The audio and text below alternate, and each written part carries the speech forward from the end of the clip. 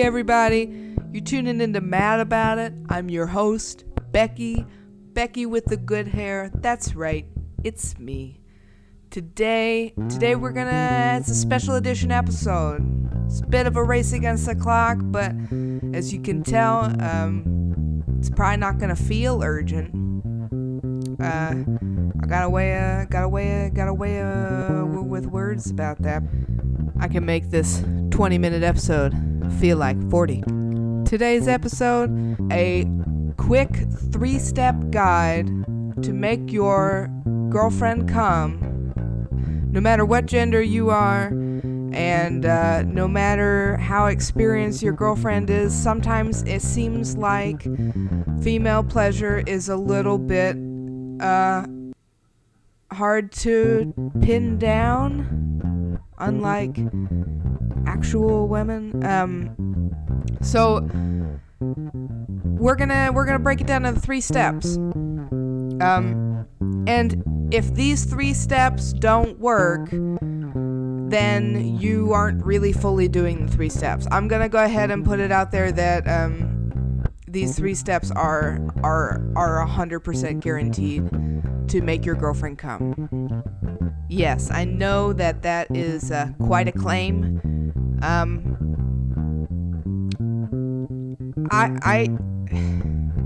don't know what to tell you. It's 100% guaranteed success rate with this. I'm not trying to brag. I'm not trying to trivialize anything. I'm just a friendly neighborhood lesbian with some insights, all right? So before we get into it at all, when I say here's a quick 20-minute guide on how to make a girl come, understand that consent is 100% implied if this is your plan. I don't think we need to have a consent conversation. It seems like we do based on the news. If you're in the situation where you have a girlfriend or a partner who is regularly consenting to sex and you don't have a lot of success with her pleasure, this podcast is for you. If you want advice on how to pressure them into sex without their consent, go listen to some other podcast, all right? It's not for you. Make sure that you know 100% that the person that you're having sex with wants to have sex with you. If they don't want to have sex with you, none of these steps are gonna work. It's all gonna be a big old pile of shit, all right? So sex should be consensual, sex should be enthusiastic, sex should be passionate, sex should be fun, sex should be funny, all right? And there shouldn't be a lot of pranks involved, and there shouldn't be a lot of abuses of trust involved. That's it. That's the first bit. Make sure that they want to do it, all right? It shouldn't be that hard. It shouldn't be that confusing. All of my female partners have enthusiastically given consent with their bodies, with their words, with their hands, with everything, with their eyes. It's never been vague. So I personally am confused about all the consent bullshit because it's just not vague. It shouldn't be vague. Okay. All right, moving on. Step 1. Step 1 is going to be communication. There's a lot of different ways. It kind of goes straight in hand with consent. There's a lot of different ways that she can tell you that she wants you. All right. You can do it with words. You can do it with your body. You can do it with like a note. You can do it with a text. You can do it with pictures. You can do it with sexting. You can do it with Instagram. If the person that you're trying to make come starts thinking about sex, that is the moment that the orgasm starts. So if you text her in the morning something really sexy and she texts you back something really sexy, that means that she is thinking about sex. And she's gonna think about sex all day. Say you don't know them well enough.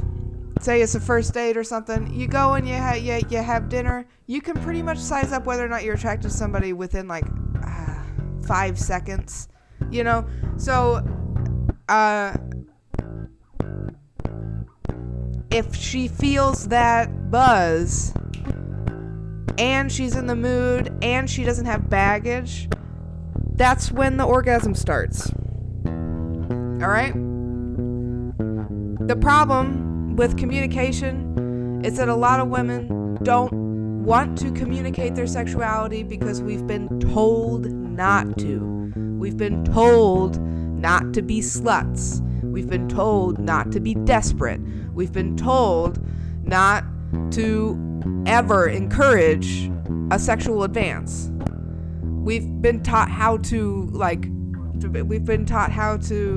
dissolve a dangerous situation, but we don't know how to relax all the time. Some of us are really good at it.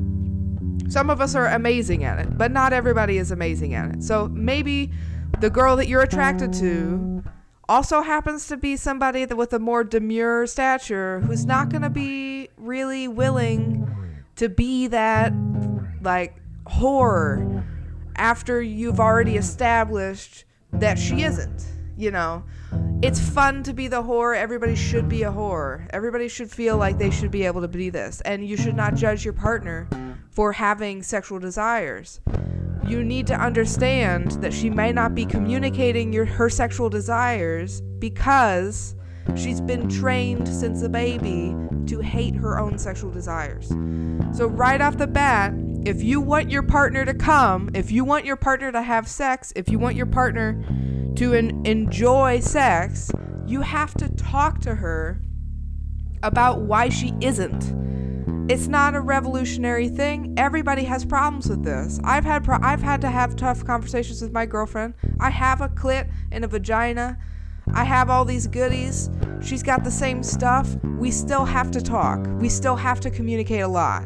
We still have to really have tough conversations that are awkward about our desires or our things that we wish weren't happening, you know? Because they still happen. We still have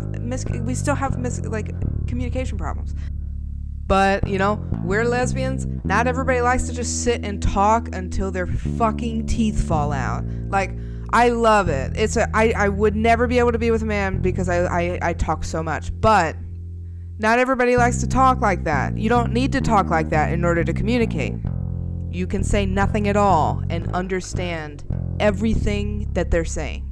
You don't need to have a lesbian sex conversation in order to have good communication with your partner. It can be nonverbal, it can be written down, it can be anything, but it needs to happen. I learned the most about my partner's desires with her nonverbal sex communication in bed, based on how she reacts to what I do, based on,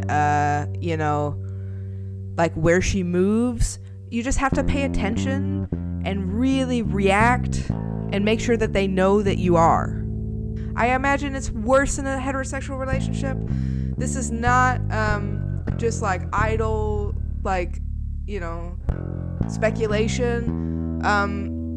The words that I hear my straight friends say make me want to make a 20-minute podcast about how to help people make them come. Okay, so communication is step 1. Step 2 is establishing trust. It's related to communication, but it's an entirely different thing. It's an entirely different, stat.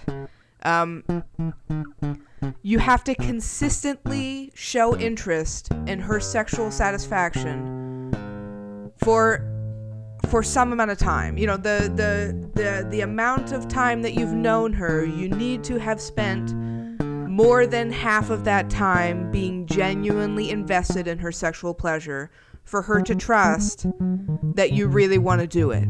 So, say maybe you were a bit selfish in the beginning and now you want to be better.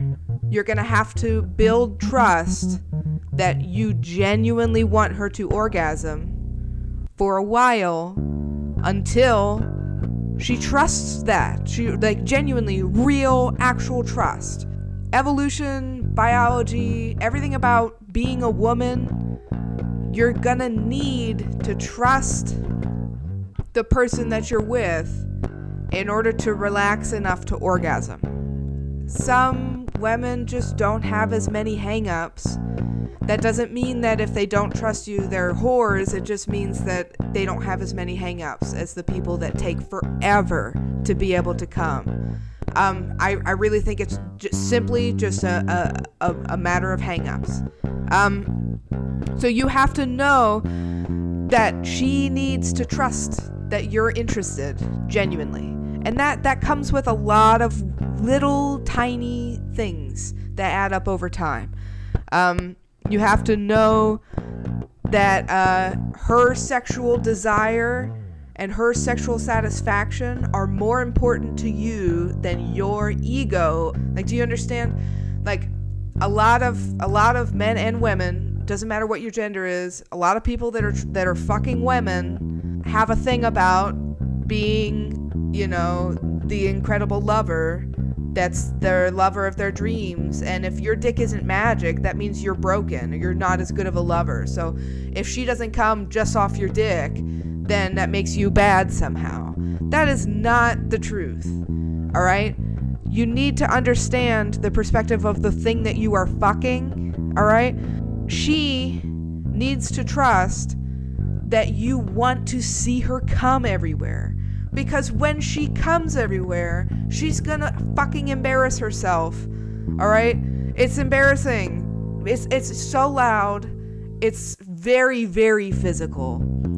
If you think that she's been coming all this time and it's just like, she's faking it. I'm sorry.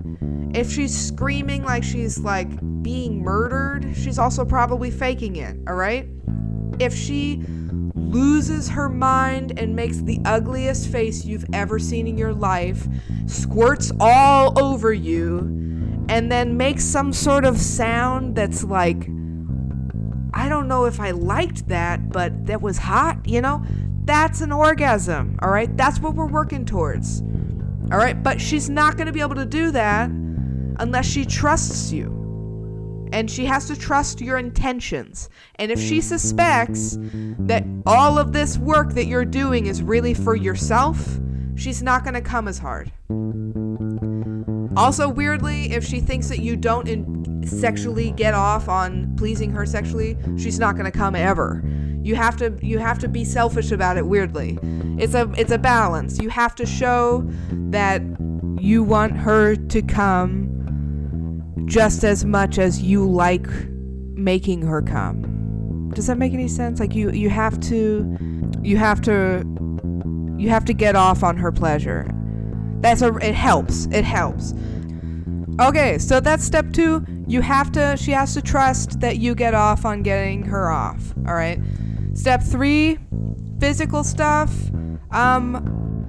Most all of the women I've met in my life need more than one type of stimulation in order to get off. Either fingering while sucking on their clit with your mouth, or fingering while,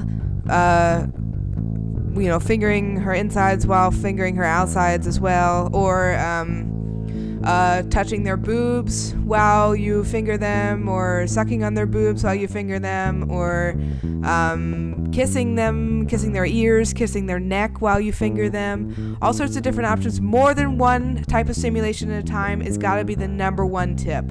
Double up. Make it seem like you have 15 hands. If you can do that, most people like that. Some people don't like too many things at once because they find it distracting. Also, the mood that you're in at the time is going to have a huge impact on this. The thing about it is that everybody gets off on different stuff. You know, some people love getting fucked, some people hate getting fucked, some people love clit stuff, some people hate clit stuff. Figure out what she likes based on where she directs you. Figure out what she likes based on how she responds to everything that you do to her. Quick tip, if your partner has a really big clit, that's a good thing. never ever clit shame. You're gonna need a little more stimulation, a little more focused stimulation to get her off with a big clit. If she's got a little clit, little tiny clit, use more surface area. Use more fingers, like 3 fingers flat, work it in circles. Or use your palm. If they have a really big clit with a really big hood and you're using your palm, they're going to roll their eyes at you because it's not going to feel so great unless they love getting all of it moved around. I made a blog post with a really good diagram about what the clit looks like inside the body, and I think it's pretty educational. Take a look at it. That's the thing is that we're gonna have a vaginal penetration orgasm episode separate. We're gonna have an anal episode, so we're gonna talk about like the different types of routes you can take to make your woman come. And oral episode, of course, like duh. It's too much for this episode. It's just too much stuff. So we're gonna do a really just brief physical 101 lady parts. The clit is basically the same exact thing as a dick, except it never got a ton of testosterone and androgens that turned it into a dick in the womb. So it's all the same parts, except they're all internal and they're not quite the same shape. It is the same parts, 100%. It's very obvious on the diagram that I posted on my blog, so go check that out.